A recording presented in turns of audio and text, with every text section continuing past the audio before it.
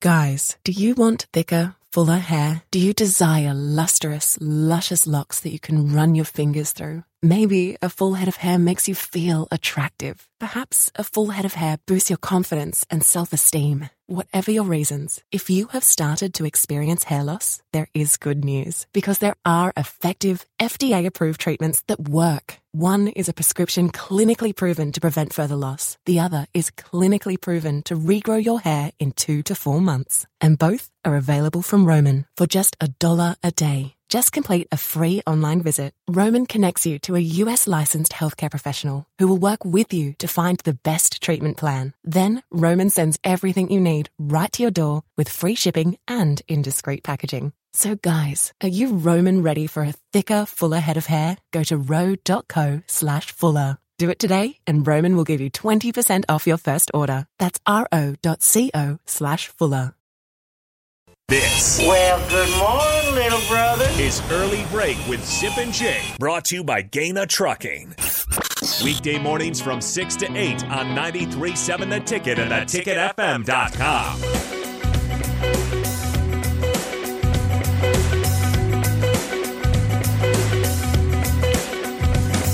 It has been a rough stretch for Nebraska basketball. 3 straight losses and coming off a 35-point drubbing at home by Michigan, 102-67. And Sip, a common key is they have not shot the ball well this year. This whole season, they have not really been great at three-point shooting. They're one of the worst in the entire country. We are joined now by a guy that was one of the best to ever do it, the best at Nebraska three-point shooting. It's Cary Cochran from Nebrasketball shooting guard. Good morning, Cary. When you watch this Nebraska team, I mean, they went 5 for 35 on threes on Tuesday night. Is there a common reason why they struggle every game? What do you see from what you watch? Well, good morning, guys. I think obviously it snowballs on them. And then you're down 30. Doesn't help. But, ultimately I just think they're taking bad shots. I don't think they're sharing the ball very well. So every three is off of a dribble. So ultimately you're guarded, and otherwise you wouldn't be dribbling, right? So I just think they're taking bad shots. I think they're taking quick shots, and I just don't. It almost looks like someone is trying to shoot, so they don't have to pass. Yeah, I understand. Cary Cochran joins us. As Jake said, one of the all-time best shooters in Nebraska basketball history, three-point marksman. Okay, can they spin out of this? This isn't a good start. It's not the start that people wanted for this team, but it's early. What are the chances that you see this team start to kind of pull out of this funk? Well, inevitably, if you shoot that many threes that quick in the shot clock, you're going to make some. So of course they're going to. There'll be some games where they make some shots, and it's like this is what it's supposed to look like. But ultimately, I don't know how sustainable that is if you're trying to rely on shooting 3-point shots early in the clock with off the dribble. They're so ISO heavy because that the trickle down effect of that is when you're dribbling, other people are probably either trying to get open or trying to do something, and the shot's already up and they're not expecting it. So what ends up happens is that defensively you get stressed. So I don't know. I don't know how sustainable it is to shoot that many threes during the clock. Look, Michigan shot as many threes as we did when the game was actually being contested, but they shot good threes. Mm-hmm. Big difference. Yeah, and that's why you look at this team, Cary, and obviously they're struggling right now offensively, but can you change it? Like Fred was asked in the post game on Tuesday, are you considering changing anything? He said, everything's up on the table right now, but can you slow this offense down and not be taking shots so early? How do you fix this right now in midseason? Well, Fred's got a pretty good contract that says he needs to figure that out, not me. Well, do you have any tips? From the bleachers. Personnel-wise, they don't really have the personnel to play a whole lot different, unfortunately. Right. You know, they don't have any size. They don't have any interior presence. They don't have a pass first, get an offense, get something out of your offense point guard. You know, look, Michigan was really, really smart when they played us. They knew that if you just played Alonzo Verge one-on-one, he would just continue to drive it at you. Well, they also knew that would cause the other guys on the team, because of where we are, how fragile we are, they knew it would cause the other guys to get spun out a little bit, and next thing you know, they just fire it. You know, it's kind of like that we're going to let someone get theirs. But I guess, I mean, to answer your question, this is pretty deep-rooted in terms of the style that they're showing they want to play. I mean, they're not showing any indication that they're willing to play a different way. No, they're not. Go ahead, Cary. Man,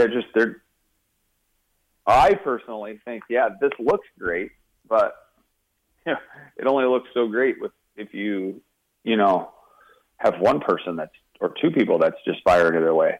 So this isn't a matter of Trey McGowan's returns. He only played 2 games, was injured in the 3rd game, and he's out for a sustained period. This isn't a matter of getting Trey McGowan's back and everything will be okay. I mean, I guess I never really considered that. Right, because it's a ridiculous notion. He doesn't play that way. I mean, Right. He doesn't play that way. Right.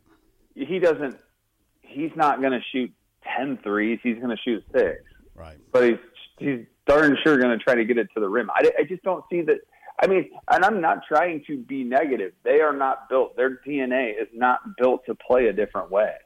You know, it's one thing to say, yep, we have all this talent and we have all these 3-point shooters. Well, a lot of people can shoot the 3, but not very many can actually make it. You know, you have to be a maker at that level, because guys at Michigan, they're pretty talented too. They were 5-3 coming into the game. I mean, you have to be pretty talented. You have to be pretty rock solid mentally to be able to make shots. And, you know, we have a personnel issue in terms of we have too many interchangeable pieces. And for us to assume, it's really tough, but we have assumed, I don't know how, but we have assumed that a lot of the guys that we have are these great shooters because of their past history, and that they're going to just be good shooters when you just ramp up the pace. It didn't happen before. It's probably not going to happen. But like I said, there's going to be games where we shoot it really well. Former Husker Cary Cochran joins us. Cary, there was a lot of people that thought this was maybe one of Nebraska's most talented teams since the 90s. We heard a lot of talk around here about that. Were you as confused as I was by that? I don't know how confused you were, but I do know how confused I was. What does that supposed to mean? Go ahead. That's doing a very much a disservice to a lot of the players that have played there. Okay. And I really have a hard time with that, because all things being said, I left in 2002. Okay. And from that point on, I can go forward, because none of the guys I played with, but I can go forward to Tehran leaving in 1998. Okay. He was a first-round draft pick. Yeah. From that point, and prior to him would have been Pikowski and Strickland in the NBA. But prior to that, or from that point on, there have been 2 other players that have played in the NBA. One of them came off of last year's team, but yet we're selling this notion that we're more talented when we have a guy that came off last year's team that was in the NBA. I think that's so out. I cannot believe that the phrasing was actually used, that it's the most talented, et cetera, et cetera. I got to be honest. I have no idea who actually believed that. A lot of people did. A lot of people believe, Cary, that getting a 5-star and Bryce McGowan's in here would create that possibility. What have you seen from him so far? Vincent Hamilton didn't start as a sophomore. Yeah. I mean, let's think about Big 12 Player of the Year. Okay, Yeah. He did not start as a sophomore, but yet we're saying that these guys are more talented than that team. I mean, boy. I mean, that was Vincent, who was the Big 12 Player of the Year, and Tyler Lue, who was a first-round draft pick. Right, and Mikey Moore, who played in the NBA. For many years. Bernard Garner, who was Junior College Player of the Year, who was very, very good. I mean, yeah. Strange. But anyway, I mean, that being said, I mean, I played with Tyronn Lue and Vincent Hamilton at the same time, who was a Big 12 Player of the Year and a first-round draft pick. Mm-hmm. You throw those two out there immediately with, Cookie Belcher, you have three of the best that have ever played at one time. So I could not believe who they cited, first of all, mm-hmm. who was never around any of those eras. But, yeah, that was impressive. Mm-hmm. That was a pretty ballsy move to even make that comment. Sounds like it hit a nerve. Bryce McGowan's Cary so far. This is a guy that came in with a lot of accolades in terms of 5-star player. What have you thought about him so far, and especially these first couple games in conference play for him? Well, clearly he's good. Make no mistake about it, he's good. I think that he's as talented as he is. He does need some guys to play around him to make him even better. And I think putting him in a situation at 18 or however years old, he's not real big. He's long, he's athletic, but it's not like he does one thing unbelievably well. He does a lot of things great. I think you need pieces around him that can effectively set him up a little bit more. Because right now, there's a lot of focus on him defensively, and rightfully so. And he's going to learn. He's just going to have to learn how to play through it. I just hope we get to see it through. Cary Cochran joins us. You're an Iowan, so you're very familiar with what Fred Hoiberg did at Iowa State, which was take the team to 4 NCAA tournaments, including a round of 16. He did it largely. Not largely. Well, yeah, with transfers. I mean, transfers were big for Iowa State at Nebraska. Big for Hoiberg at Iowa State. What did he lose in coming from Iowa State to Nebraska? Why is this not working as well, or not even nearly as well? Yeah, that's a really good, I guess, topic that I don't think ever comes up. Okay. So interesting. Iowa State, they sure struggled again, don't they? Yeah. But Fred they basically hit a gold mine. They were the only team that was doing it, trying to look for the grad kids. Yeah, grad kids. And then they found guys who were 4-year transfers that had to sit out. So but I think this may come out wrong, but I definitely don't mean it in this sense. But I don't really think Fred realized how difficult it was going to be, because now it's public. The transfer portal is public for those guys. They can go in every day and see this guy's interested. Because before, you could kind of clean tamper with kids. You could find out through back channels, okay, is this kid not happy? If he's not happy, we'll give him a spot. You don't directly talk to the kid. Now it's right out there on, the marquee. Hey, so-and-so is leaving. Or it was a story. I mean, it was a story of all stories when Adrian Martinez put his name in there. Well, that didn't happen 10 years ago. Right. It was all really low key. Right. And now everybody's doing it. And now you got to think the teams everybody's looking at it. Everybody's willing to call those kids. And because now the NCAA is handing out appeals like you couldn't believe. So I think in hindsight, maybe the landscape had changed a little bit too much, because that just wasn't going to work that way. But, Tim Miles had a lot of success with 4-year transfers too. with Petway and Palmer and Copeland. I mean, guys that came and sat out. So that had been done here in the past. And everybody assumed, well, it worked at Iowa State. It's going to work here. Right. Well, That's what I did. Everybody's doing it now. Yep, it has been a rough start so far for the Hoiberg era. Cary, always great stuff. Thank you for the time, and we will chat with you again down the road. All right, see you guys. Have a good weekend. Good stuff. Former Nebrasketball great Cary Cochran, 3-point shooting specialist. So, yeah, what he's getting at there is Fred won with a lot of transfers at Iowa State, but it was back before the transfer portal. Jake, do you understand that? I do. So you could you're kind of gaming the system in a way, but now it's the system. Yeah. Now it's just the system. way. So it's not an edge anymore. Nope. The edge is gone. Yeah, because everybody's doing it. Everybody's in the same. Everybody's going after the play. All these players in a pool that everybody's can see and can go in. And Iowa State, before the transfer portal, that wasn't the case. It gave him a little advantage. Not there. That's one thing that's affected him. I don't know what. I mean, the pendulum has swung so far that it's almost hard for me to. Okay, here comes the Sipple the snowflake. Here, get ready.